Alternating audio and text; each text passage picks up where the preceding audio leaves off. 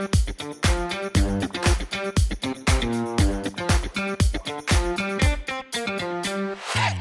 and welcome to another episode of Adventures in .NET. I'm Sean Claywell, your host, and with me today are Caleb Wells. Hey, y'all. Hey, Caleb. And Wailu. How you doing today? Hey, things going good, Wai. And our guest today is Tim Hewer. Hi, Tim. Hi. Thanks for having me.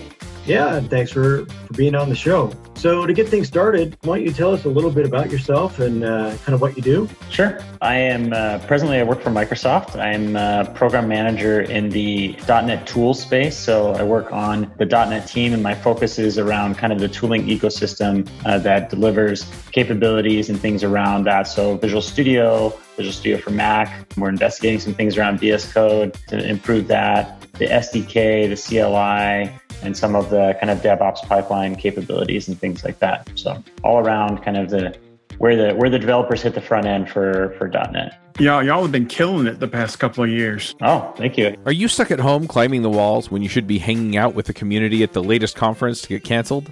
Are you wondering where to hear your JavaScript heroes like Amy Knight and Douglas Crockford and Chris Heilman? After the cancellations, I decided to put on a JavaScript conference for you, online. I invited my favorite folks from around the web and got them to come speak at an online event just for you. Go to jsremoteconf.com and check out our speakers and schedule. The conference is on May 14th and 15th. The call for proposals is open until March 31st. Come join us at an online conference that we guarantee will keep you safe and keep you informed. jsremoteconf.com. I actually recently just came to this team, coming back to the .NET team in last summer. Prior to that, I most of my time actually at Microsoft has been really focused on UI frameworks. And so prior to just coming back to the .NET team, I had worked all around in the XAML stack. So WPF, Silverlight, what is now called UWP, or the Windows platform.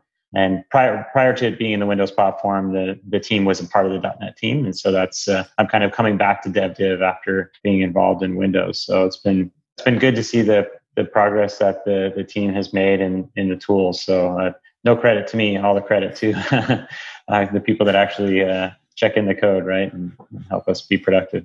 Does that also include VS Online? VS Online, yeah, that's a good, interesting thing. So we are actively working on VS Online. As you know, a lot of it is in preview right now. And so there's capabilities of the server platform, but also how the tools communicate and connect to the server, and what kind of new scenarios and things that we're looking at to improve that, right? Like one of the kind of big value propositions is being able to leverage cloud compute for a lot of, difficult tasks that maybe you have large repos and build takes a long time, and kind of your inner loop, and being able to use an online kind of instance and rapidly do that. So I'm focused more on the client side pieces of that, less about the server side, but making sure that the tools that we all use as developers have a good experience when connected to VS Online capabilities. Does that mean that you've got to communicate a lot with the Azure team and also the C# team as well? Yeah, so the C# team is the same group as mine. So Roslyn is a part of our team. It's interesting, the languages in the Roslyn team, we tend to internally, we call them kind of productivity capabilities. So those are the teams that deliver a lot of the code fixes and analyzers and, what I call light bulbs and wrenches that you see in Visual Studio, right? Refactoring, all of those things. And so that team's actively making sure that we're, bringing up those same capabilities that are exposed to VS Online as well. And of course, like you mentioned, like the service, of course, itself is an Azure service, and working with them to make sure that we are setting up the right, the right capabilities and kind of configurations of what developers might want to leverage, and what kind of tools they're planning on going at them. Yeah, I spoke with Jonathan Carter at Microsoft Ignite a lot about the new VS Online, and it was a really good talk. We recorded an episode on it. It's really exciting. I think it's got a bright future. Yeah, we're excited. I think it's, and we're just kind of tipping our toes into it. When you think about the evolution of software tools, we've come a long way, right? From just kind of notepads and compilers to, high productivity and IDEs. And some ways, when you look at VS Code, we're simplifying a little bit, right?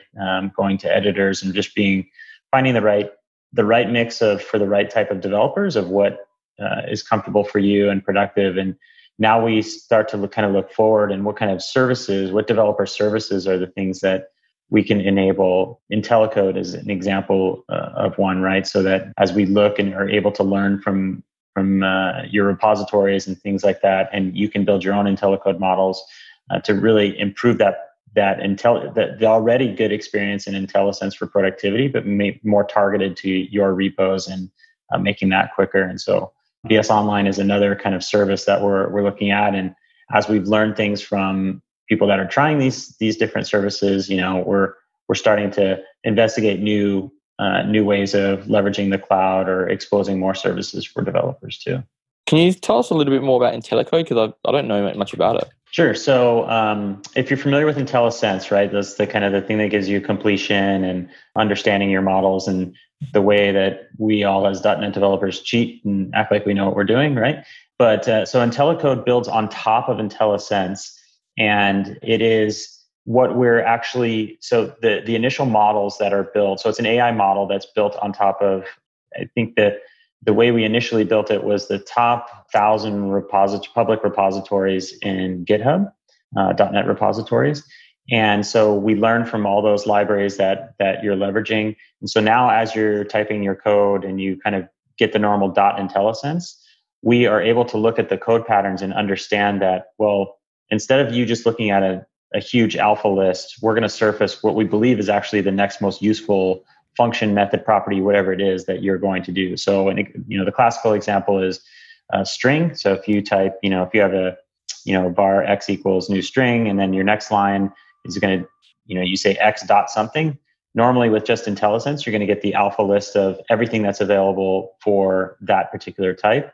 With IntelliCode, we're able to interpret and kind of say, well, you're probably going to use write or read or concatenate or something like that. So you'll see in the IntelliSense list, the topmost entries will have a little star next to them. And those are the IntelliCode offerings that we've learned from and said, we think this is actually your next most natural action in this space. Like the cool thing is, yeah, that's what the stars are, right? It's already turned on for most people, is it? So it should be turned on for the base, especially if you're using Visual Studio 2019. And then the cool thing is that you can build your own models for your own source code and libraries. So if you have a team environment and you have a set of libraries that, it really comes into play like very helpful in like kind of utility scenarios. I think at least that's been my most productive use. But you can say, here's my code, and train against my code, because you might be private, right? You might be in an enterprise and you're not a part of that Uber build. And so you can train against your code and then distribute that model or publish that model as a part of your repo. And then all of developers on your team get those learnings as well. And then you can constantly retrain them if you want it as well. So for your hyper-local kind of enterprise scenarios, you can also have your custom IntelliCode models that just light up as a part of the developer experience as well. So does IntelliCode, does it do more than just the auto-completion ordering? Does it go beyond that? Is it? Yeah, the one thing that we recently released was also pattern matching on, I'll call it some refactoring things. So as you're doing some kind of replaces, right? So maybe you have a function block and you're using one of those light bulbs and wrenches and said, oh yeah, I actually want to change from strongly typed to var. And then you do that action a second time. Then we'll start to offer up, hey, we see 3 other ways that you can execute this. Do you want us to go ahead and take care of those for you as well? You already kind of like indicated that you want to do those couple actions, and we have seen in your code that there's more that match that pattern, and we'll give you that list and give you the opportunity to just say, yep, update all those as well.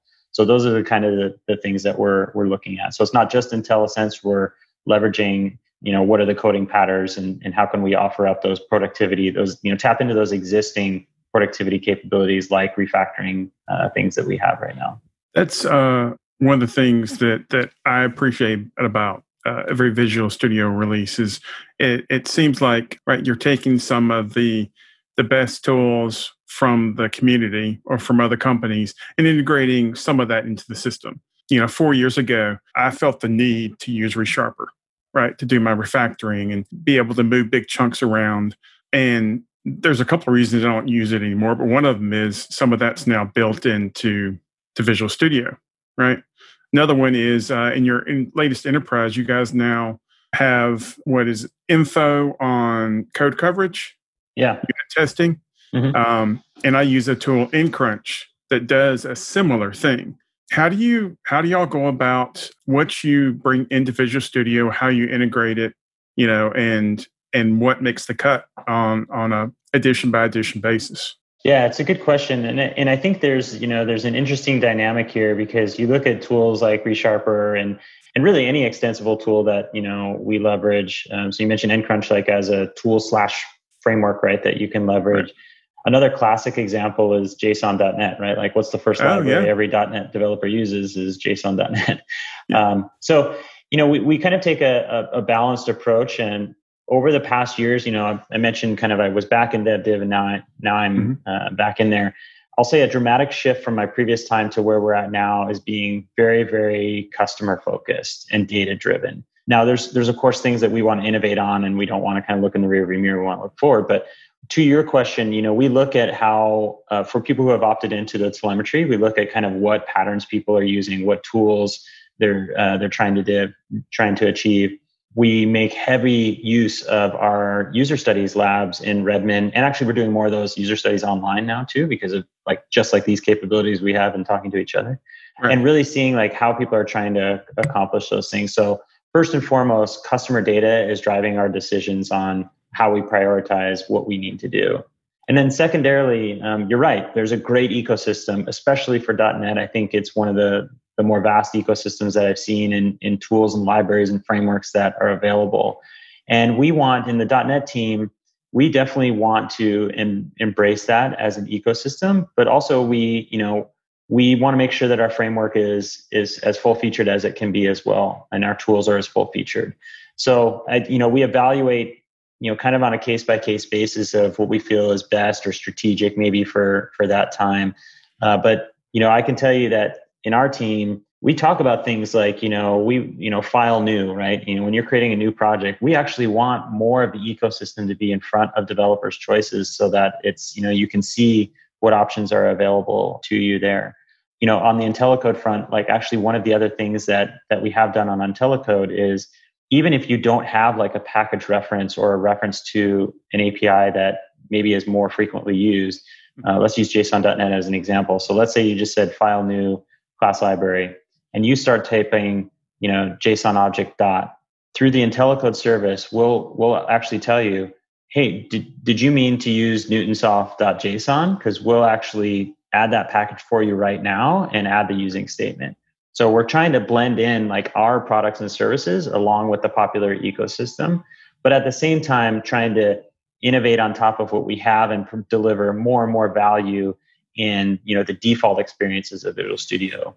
And all those things that you mentioned, like the refactorings and kind of code coverage and test things, are areas that we'll have an offering ourselves, but also we should work well with the ecosystem. Test is another good example, right? Like Test Explorer. Right. A lot of test frameworks can just plug into that. And so you have a good tool experience on top of your chosen test framework that you want to work with. The IntelliCode offering up NuGet packages makes a big difference, at least for me. I'm in the process of building out some new projects and prototypes, right? And used to, you can do something some way and you start doing it, but you don't remember what package it is and it can't find it, and you churn until you get it right. Now, like you said, you know what to start with, and it's like, hey, did you want to install this package? Microsoft.ASP.NET.EntityFramework.design. Right, whatever, and you click it and it's done. Right. And it definitely makes things a lot easier when you're starting out a new project. Yeah, definitely. So, yeah, one of the other things you guys have implemented in the last year is LiveShare, and it's amazing how it works, right? Or that it works at all. My understanding is there's some SignalR going on there, but what got y'all to start working on LiveShare and got you to where it is now? Yeah, I'm curious what y'all's experience is in leveraging it. I think, as we reflect back on what I mentioned earlier about kind of what services could we offer for developers that are just tools, this is another great example of, as we, again, are data driven and kind of looked at how teams are becoming more open to remote team environments. Mm-hmm. Right. And so, you have a quote unquote team, but everyone could be distributed. A great example of that is GitHub team. Another great example is our own Xamarin team, which are, two examples of like highly, highly distributed development teams that actually work, real time on things. And we as a company are going that way. So even in the .NET team, we just recently opened an office in Prague. So we'll have more people remotely. So when you look at that and people refer to like the gig economy as well, right? Kind of contractors that are kind of flying in and out of projects.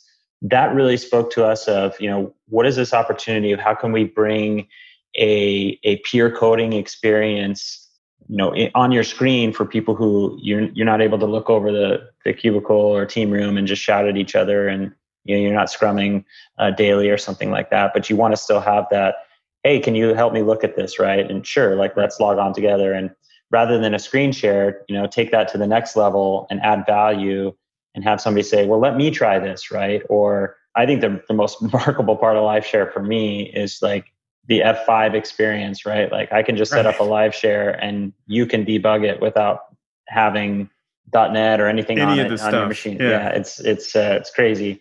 So that was really the main motivating, one of the main motivating factors was bringing the team concept of, peer coding and those type of things really, at everybody's fingertips, no matter where the development tasks are being accomplished. And actually, when you look at BS Online, like we mentioned, that kind of is the next iteration of that. And what we learned from LiveShare is powering a lot of some of that infrastructure that we have for BS Online as well. Okay. I guess that makes sense, right? Yeah. I'm waiting for the day where I can just, talk to IntelliCode, and say, hey, IntelliCode, please build me an app that does this. Or, click button here, add click event, just give it instructions through voice, Well, when you think about, again, more services that we as developers want, and some of our own competitors in this space are investigating this area as well. And this is something that I personally want to investigate. When I talk about the Roslyn team, right, and the team that I'm a part of, and we have all these analyzers, and sometimes people turn them off because they, you want to kind of ignore certain rules or things, but they are powerful. And you, as developers as well, can create your own analyzers for your teams and kind of, to enforce certain things as well. But when you think about that and you think about where people's codes lives now and everything, you're not that far off as far as maybe not like, hey, Visual Studio, write my app for me. But certainly, are we that far off from like, you're done for the day and you've checked into your branch, and tomorrow morning you open your laptop and now your to-do list is filled because the AI agent on the background has run those analyzers and said, hey, I noticed an perf optimization here. I noticed you're not following your team's chosen patterns here, or maybe even not even just a to-do list, but like here's 3 PRs to approve, right? So I'm not sure we're that far off from maybe not full-fledged like creating the code, but certainly we have the tools today to inspect the code when we're developing it. Can we leverage the cloud and the idle time to do that as well? And you come back and maybe that'll be annoying, right? You come back and you get your to-do list for the day. I can see it being a really great educational tool as well. It can notice, hey, you might want to check your code here. You might have some SQL injection issues or things like that, really high priority security things that it knows about, but not every developer knows to check those things. Yeah, in fact, so we have a group that we published a couple extensions that we call Dev Labs. We don't really talk about the Dev Labs name, but there's a couple extensions out there. One of them does exactly that I'm actually wanting to pull more into the product is this thing called CRED Scan. I don't know if you've all have looked at it, but how many times in your code have you, written const, connection _string, and then, you've written a secret, right? People put secrets in constants or things like that, or API keys and stuff. Right. So CRED Scan was one of these analyzers, I guess you could call it, that, almost a Clippy effect, right? Like, I see you're writing a secret. Would you like me to protect that for you, right? And then give you a refactoring gesture to put that in your user secrets. Or when we think about the cloud environment now, maybe also invite you to say, would you like to actually put this in Key Vault? And then we can help you, use the Key Vault APIs to extract that. That'd be awesome. Yeah. I've long thought about, there's times where I've had to encrypt certain sections of the web config file. Yeah. And it's a lot of steps, and it's usually command line steps you have to go through to do that. And it's like, why can't I just right click on that section in web config and have Visual Studio do all this stuff for me? Yeah. What we're doing now, so another part of my team is we do some of the Azure tooling for .NET. So I know it's an evil word to right-click publish, but again, data-driven. A lot of people use that capability, and it is flexible, especially for inner loop development to kind of do that. That is something that we're looking to explore. That as you're using more and more services, which inherently almost every service API call you have, right, is protected in some way, a connection string, an API key, your hash for your subscription, or something like that.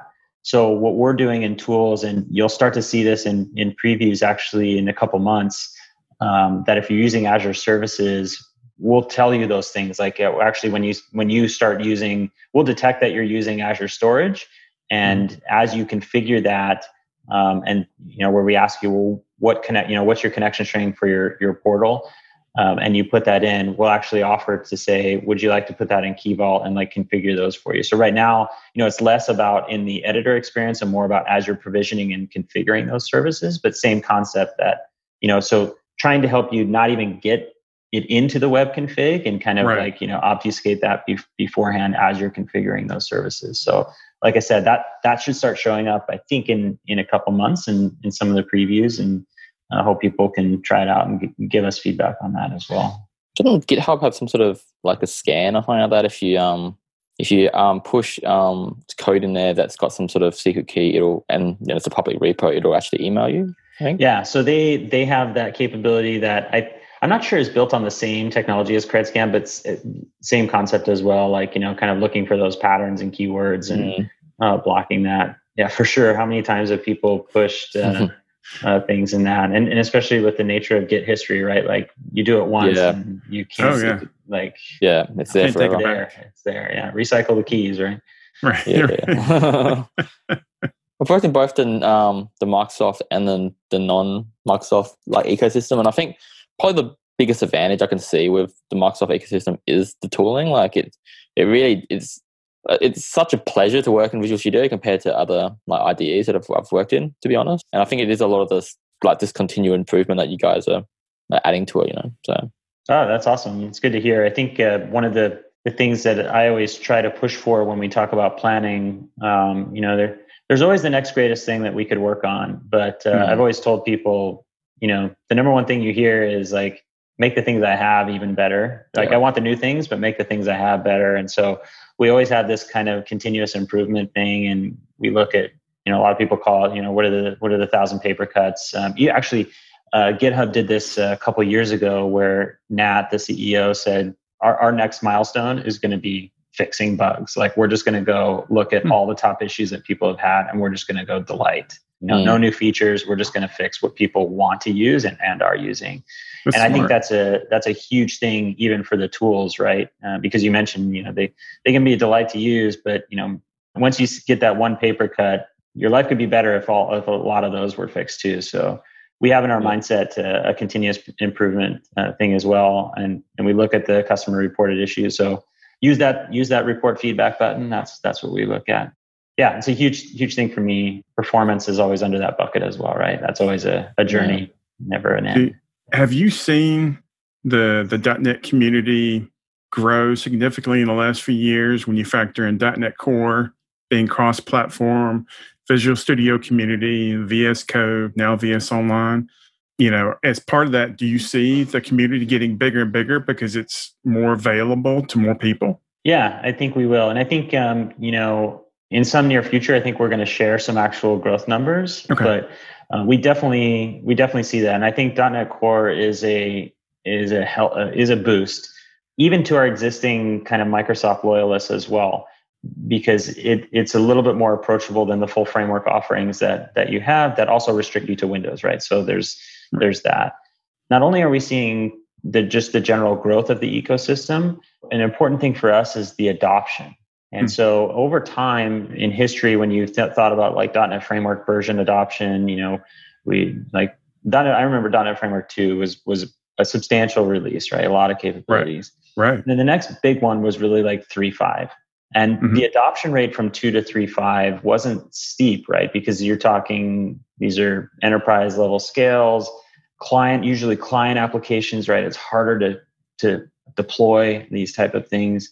What we're seeing now in .NET Core is the adoption rates are unbelievably rapid. So, we released 3.1, and as we kind of watch that data, we're just like, holy crap, like what's going on? That people are just switching the bits at the most rapid pace that we've seen in any .NET version across the board. And that gives us hope that we're moving in the right direction and that we're, lighting the things up that the capabilities that people want. And of course, cloud environments kind of demand some of that rapid iteration more so than the client environments, I think. So I think that is a big driver that I see as well. So yeah, so not only growth, but acceleration of adoption as well. I think where we'd love to see more growth is in new developers in the learning space, right? And when you think about I don't have a CS background, I didn't go to CS school, I don't have a CS degree or anything like that, but I know I'm working with the schools, I know how kind of curriculum is built, and I'm not sure that we're at the top of the curriculum mindset. And I think getting in that first mind of as people are learning to develop is key, and that's an area that I'd love to see us grow more on. Cool. Early in my career, I figured out which jobs were worth working at and which ones weren't, mostly by trial and error. I created a system that I used to find jobs and later contracts as a freelancer. If you're looking for a job or trying to figure out where you should go next, then check out my book, The Max Coder's Guide to Finding Your Dream Developer Job. The book walks you through figuring out what you want, vetting companies that meet your criteria, meeting that company's employees, and getting them to recommend you for a job.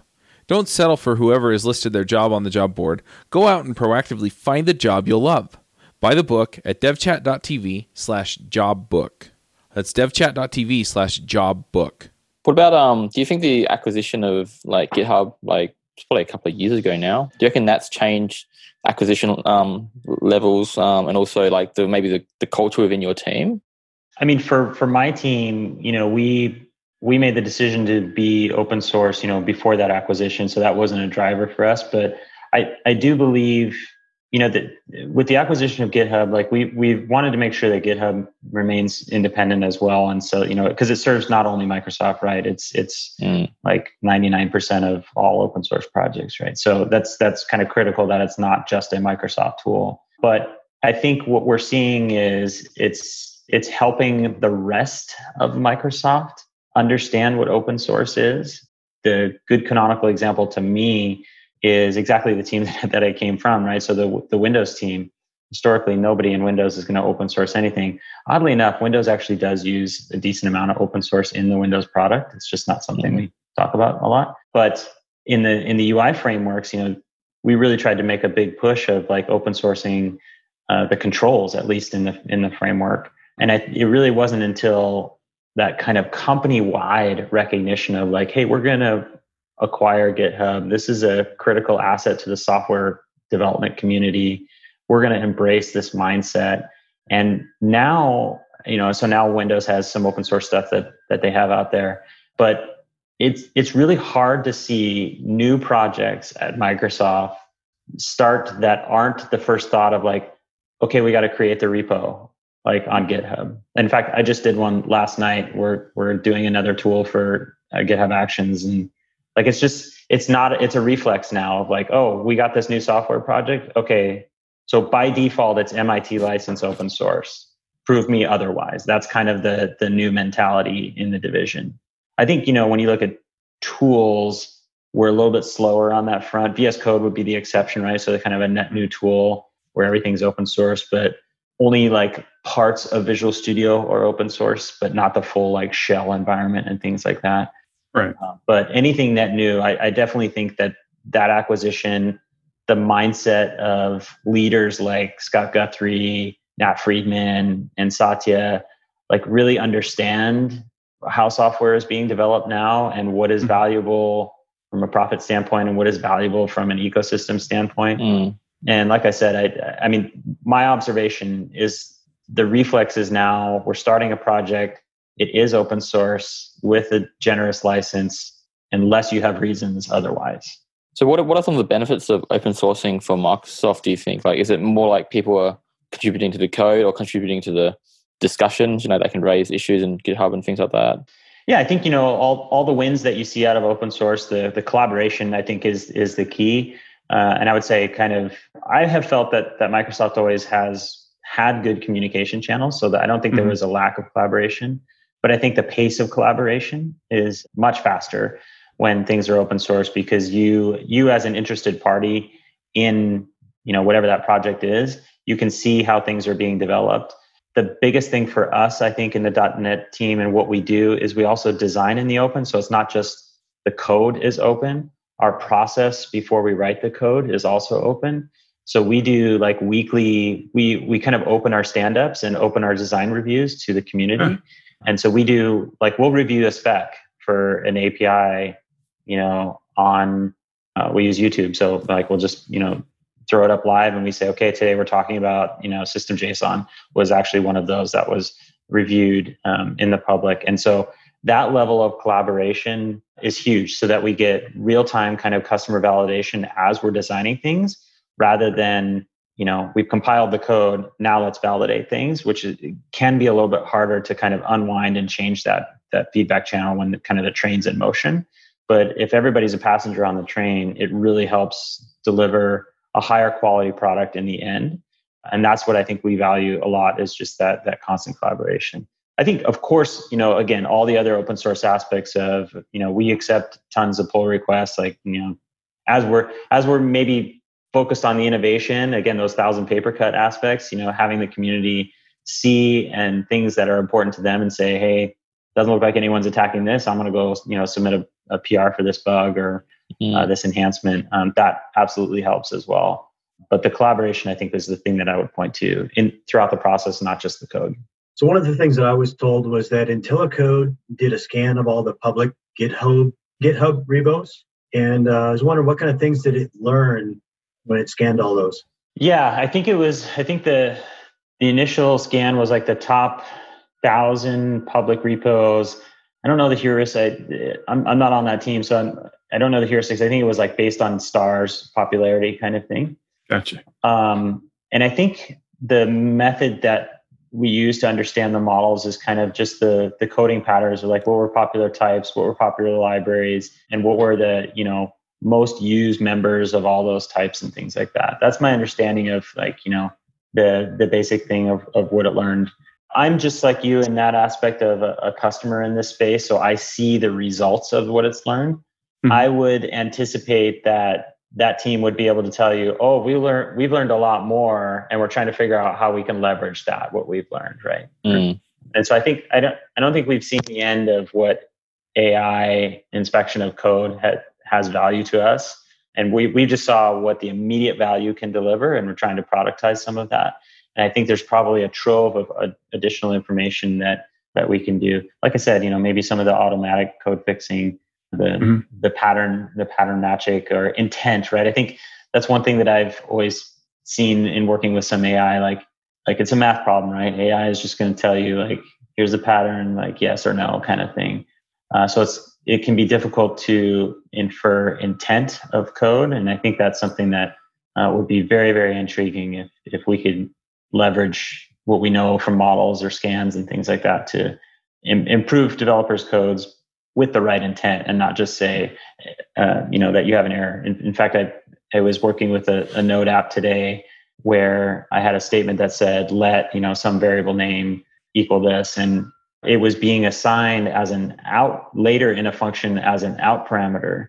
But the linter was saying, hey, it doesn't look like you're reassigning this, so you should make it a constant. And so the linter didn't understand the intent of how it was being used. It just saw the code. It just literally saw the code path of I see you assign it once and I'm not seeing a line signing it again. It didn't understand the intent of what an out param was. Gotcha. So I think those are things I wouldn't consider a linter AI, but it's pretty close, right? I mean, it's looking for things to help. So that would be a thing that I would expect us. We have some knowledge in the IntelliCode space, and I'm sure we're probably figuring out how to leverage that. I think one of the things that Y and I discussed in a recent podcast was how I am currently digging into unit testing, and one of the NuGet packages I'm using is Fluent Assertions. And what it does is it basically takes the error message that you get from your assert and gives you more details and more in human readables, speak, cool. Right? Yeah. So instead of, a stack trace or some error out of 50 tests that you're not sure where it happened or what it did, this gives you like a paragraph, and so it's easier to read, and it actually may provide more detail to dig into, to what I'm trying to figure out what's going wrong. It's been helpful so far. I've enjoyed working with it. That's cool. I'll have to check that out. Yeah. Yeah. Anything's better than just looking at the hex codes for errors, right? Mm-hmm. Right. As far as Visual Studio goes, what do you think is one of the more popular or useful tools or extensions that you see people using all the time that, maybe we use it so much we don't even think about it anymore? Yeah, I think you have to put ReSharper in that bucket. That's from a productivity standpoint and how people are, desiring to do that. And I think there's some muscle memory there, right? Like as you look at the history of Visual Studio, where maybe we didn't have any of those capabilities, and so you use a certain tool, and now you're just used to it, and any kind of change is there. So that one, comes to the top of my mind. Gosh, man, that's a good question. I'm trying to think of if I actually know the data-driven answer to that. Some of my favorites are the productivity power tools, with Mads. Uh-huh. A lot of the things that he builds are really useful. And then I also use Ozcode, which I think really gives me a great debugging experience with being able to, do almost a time travel type debugging experience. Right. It gives you a lot of, hints in your code while you're debugging of what this is going to evaluate to, so on and so forth. So those are great ones for me. Right. I think you're probably right in the debugging space. Like when I was working in the UI framework space, we had a set of extensions that helped you kind of like basically put breakpoints on kind of XAML binding expressions and things like that, which is not a typical like C# kind of breakpoint area. And so that's, it's probably an area that's most used. I would say like, core editing experience, and then probably those debuggers are where people are tapping into the more extensible places to enhance those experiences. Like you mentioned, the Fluent Assertions, and Ozcode is a great one as well. I'm pretty vanilla in my own use. I actually don't have any extensions installed. It's sad to say, but I'm not building mainstream mission critical applications anymore. But so if something doesn't work right for you, it's the main product, not exactly. Right. Yeah. And I think, part of that is intentional on our team as well, right? Like, you don't want to be blinded. If we're trying to improve the product, we're starting from what the base is and what people are at. If we have a goal of, you can be the most productive you can with the, the install that you have, then, we should live that day to day as well and understand that. One of the newer features that I'm still training myself on using is Control-T, right? The context search within the whole product. Yeah. And there's a similar tool inside of ReSharper that I used to use all the time. I'll remember, I can use that and just start typing in part of the name, and it will find it for me. It's just, again, like you said, some of it's training yourself, new muscle memory. So to speak. Yeah, that's really hard to train. Yeah. I actually have a question, and this one of those things that might not have an answer. And we've talked about this a couple of episodes, but one of the first ones with Mads Christensen, we were talking about Visual Studio and how it's built on the .NET framework, and there's a lot of code in there, and a lot of legacy code. And we were talking about .NET 5, right? When you guys pull everything together into the one BCL and CLR, right, and all that stuff, how you're going to transition Visual Studio to .NET 5 and how long that's going to take. Just wanted to get your thoughts on that, if you have any. Yeah, there was a picture floating around a long time ago that was a kind of a screenshot of the IDE, a typical IDE where you had the editor and a couple tool windows and stuff, and in it was highlighted every different technology that was used Visual Studio is, it's an old product, and it uses pretty much every piece of developer technology we have ever written. I think it's the immediate window is still like classic MFC. Like there's a lot there. There's a lot there. Yeah. Yeah. A lot of the new stuff you see is for, at least on the UI side, is WPF. And so that's a big stepping stone for .NET Core, number one, let alone .NET 5, right? So .NET Core 3 was a huge thing for us to bring the Windows client aspect to Core, which adds, not only the value of like we're innovating in the core space and not in the framework space. So let's help, bring the frameworks forward, but also the portability of the frameworks, right? So now you can have like a client application that's what we call self-contained deployment, where you can kind of bring your own framework with you and not have somebody have to have the framework installed in their machine. So anyhow, that's a big move. Like we got to move a lot of pieces to Core first. And then as we look at the evolution of .NET 5, right now bringing Mono and kind of the Xamarin Story in there as well, and having truly one runtime. So I think from a Visual Studio standpoint, it'll still be a little bit before we can realize that vision from that size of a tool that leverages many, many different frameworks and probably specific patterns that we still need to make sure that .NET Core has as well.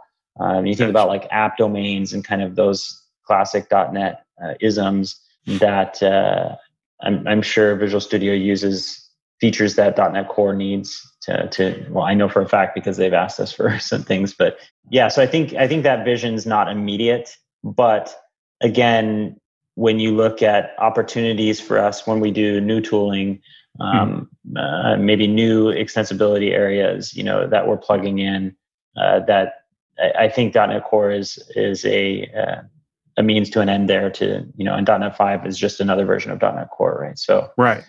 I think it's it's definitely on the mind as we partner with the Visual Studio core team themselves, and they say, hey, in order for us to move, these are the capabilities we need, and it's just a matter of like prioritizing those things as well as them, right? So I mean, Visual Studio as an IDE is innovating of itself, and they don't want to slow their pace of innovation in order to wait for some fundamentals things there.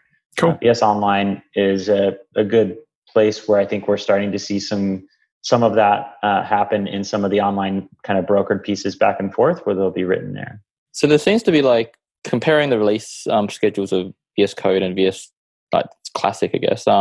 VS Code tends to have like a monthly release cycle, and VS the 2019 seems to have like a big release every couple of years. Do you reckon that they'll ever move to kind of like an evergreen model? Two things that we're trying to do on that front. Number one, we're trying to be way more public of our roadmap for Visual Studio. And there actually is a doc that is on the Visual Studio doc side. You can look it up and say Visual Studio roadmap, and you should hit it. And so we're trying to kind of have a quarterly roadmap that is very public. Whereas Visual Studio, as I mentioned, is not fully open source, but this is an area where we want at least the process to be open and what we're working on. We in the Visual Studio Windows tool, we try to snap to quarterly releases. So you'll see I think we're in 16.4 right now is the current release. And so every 3 months we'll drop another one of those dot releases. That doesn't mean it's just patch updates. We are actually adding decent amount of features there. But as you mentioned, there's probably, I don't know if we've snapped to a roadmap of what a major release means from a timeline perspective. As an example, like when's Visual Studio 17? We call it, this is the Microsoftism, right? So Visual Studio 2019, the actual version number is the 16 dots. So 17 would be the next major version. I don't know what the marketing brand would be, but deciding like what's that big innovation wave that's going to bump us to a 17 instead of a 1610 or something like that. Those are the things we're trying to articulate in the roadmap capabilities, and also get feedback from developers on. But I do see a shift in how we've released. Quarterly is a huge change even in of itself, helping people realize that the quarterly releases are not just bug fixes, that there are features in there. It is helpful for us to communicate to our customers as well. Is like we actually I do think Visual Studio is releasing way more often than it is and adding value in every one of those releases.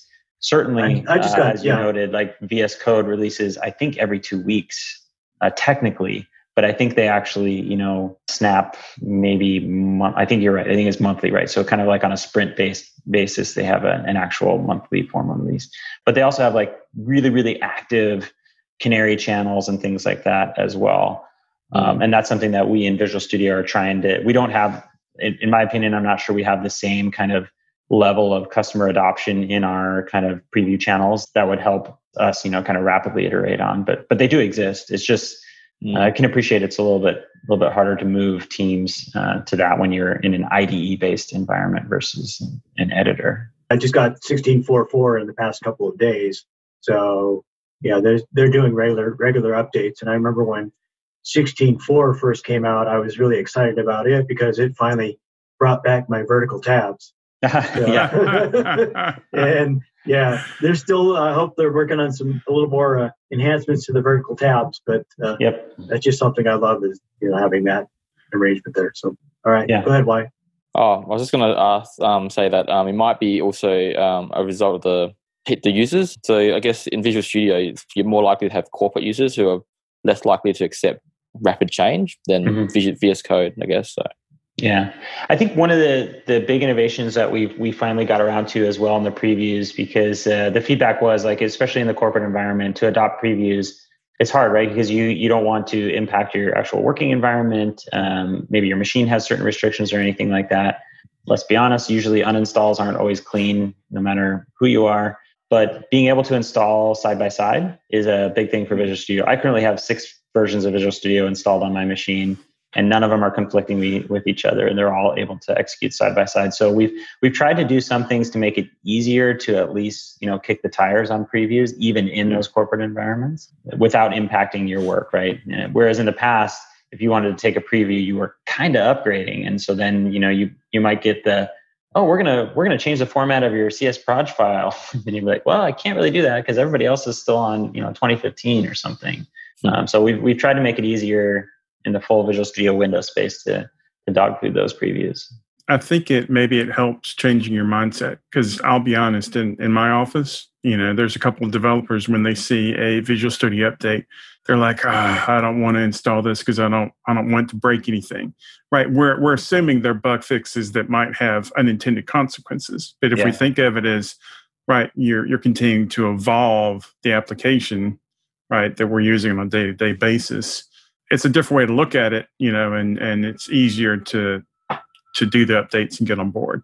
So yeah, and like I said, the combination of the roadmap and the release notes, for that matter, are things that should be helpful in that regard, so that it's not a mystery anymore. You're like, well, an update? Do I just click update, or now I can actually go look at release notes? And I'm not sure that every bug is listed there, but we do a pretty good job listing out what we've the kind of the major or top fixed, kind of top voted issues are that we've fixed and stuff. And so again, that transparency aspect of helping you maybe feel more safer about that, clicking that update button, because you're like, oh, actually, I do use the web editor. It looks like they made some changes there. Probably going to help me out, and that insight helps. So I primarily have done on-premise applications in the past, and I want to really start expanding and doing more Azure development.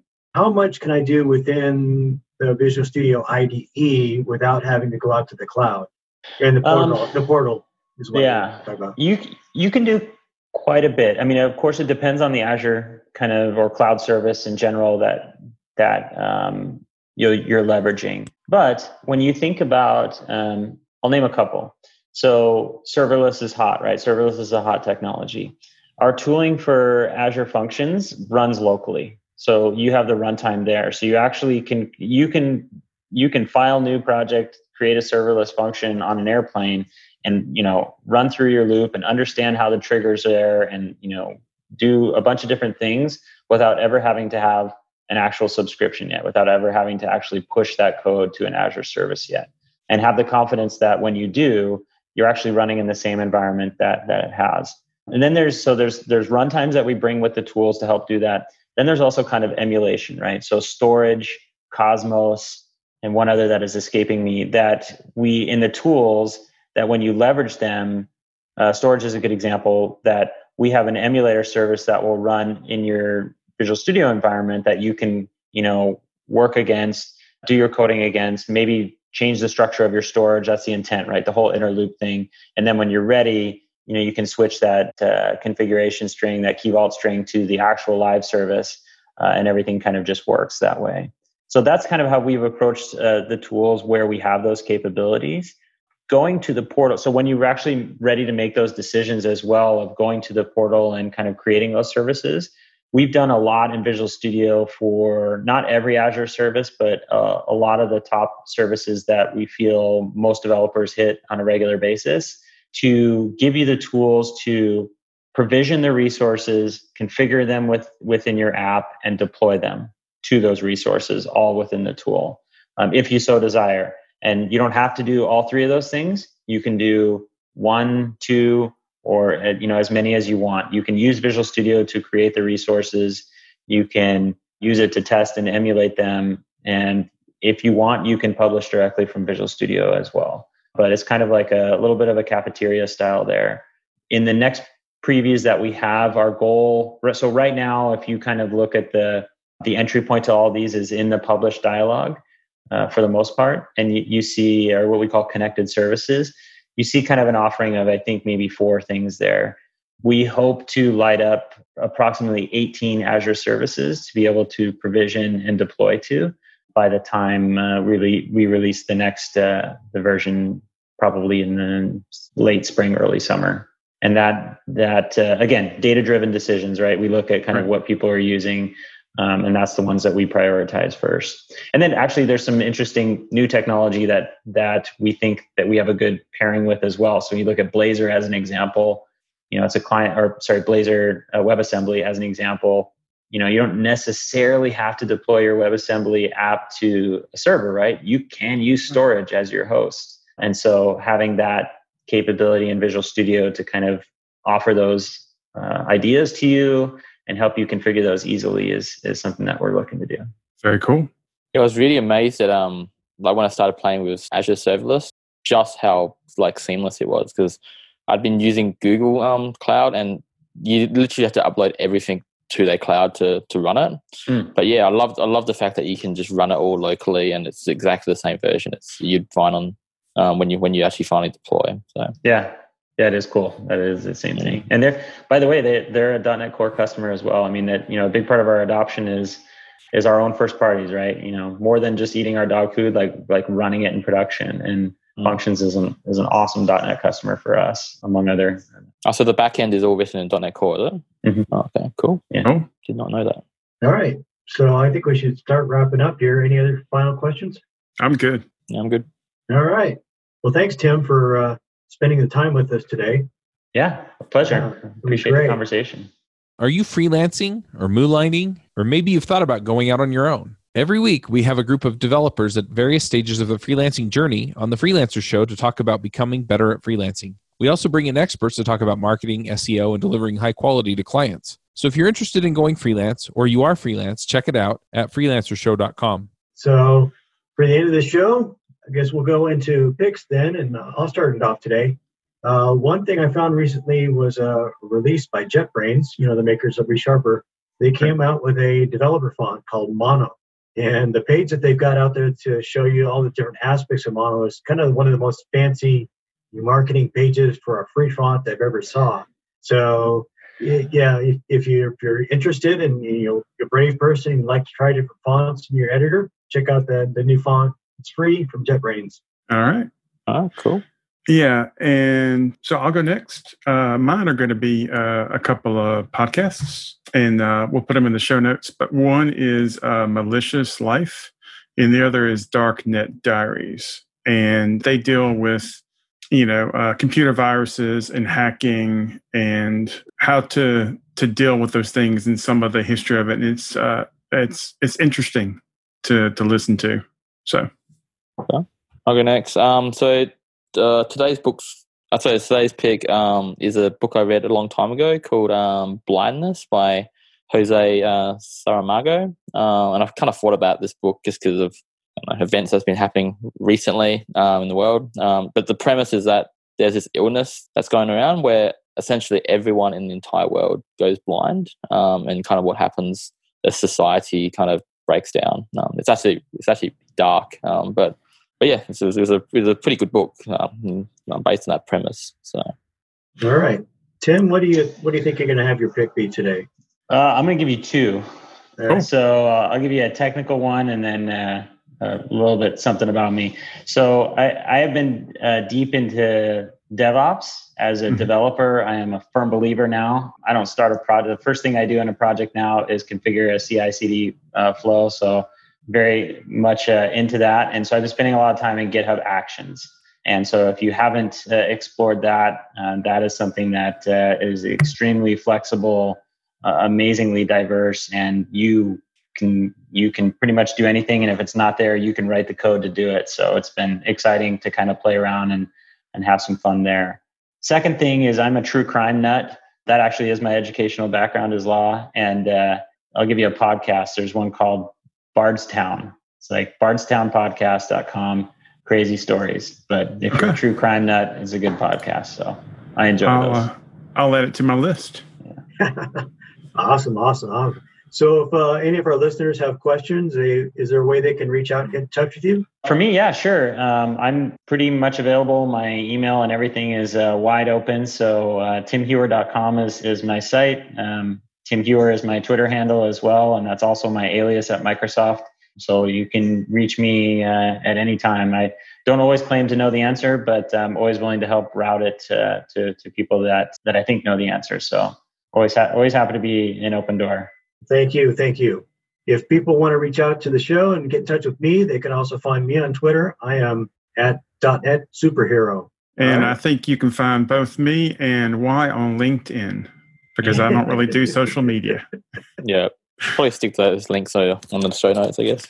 Yes. Yeah, I'll add mine. All right. Just leave it up to me, guys, right? Right. Yeah. Oh, yeah. Yeah. It's all you. Right. All right, guys. Thanks for a great episode. We'll catch everybody on the next one. Bye-bye. Thanks. Bye. Bandwidth for this segment is provided by CacheFly, the world's fastest CDN. Deliver your content fast with CacheFly. Visit CACHEFLY.com to learn more.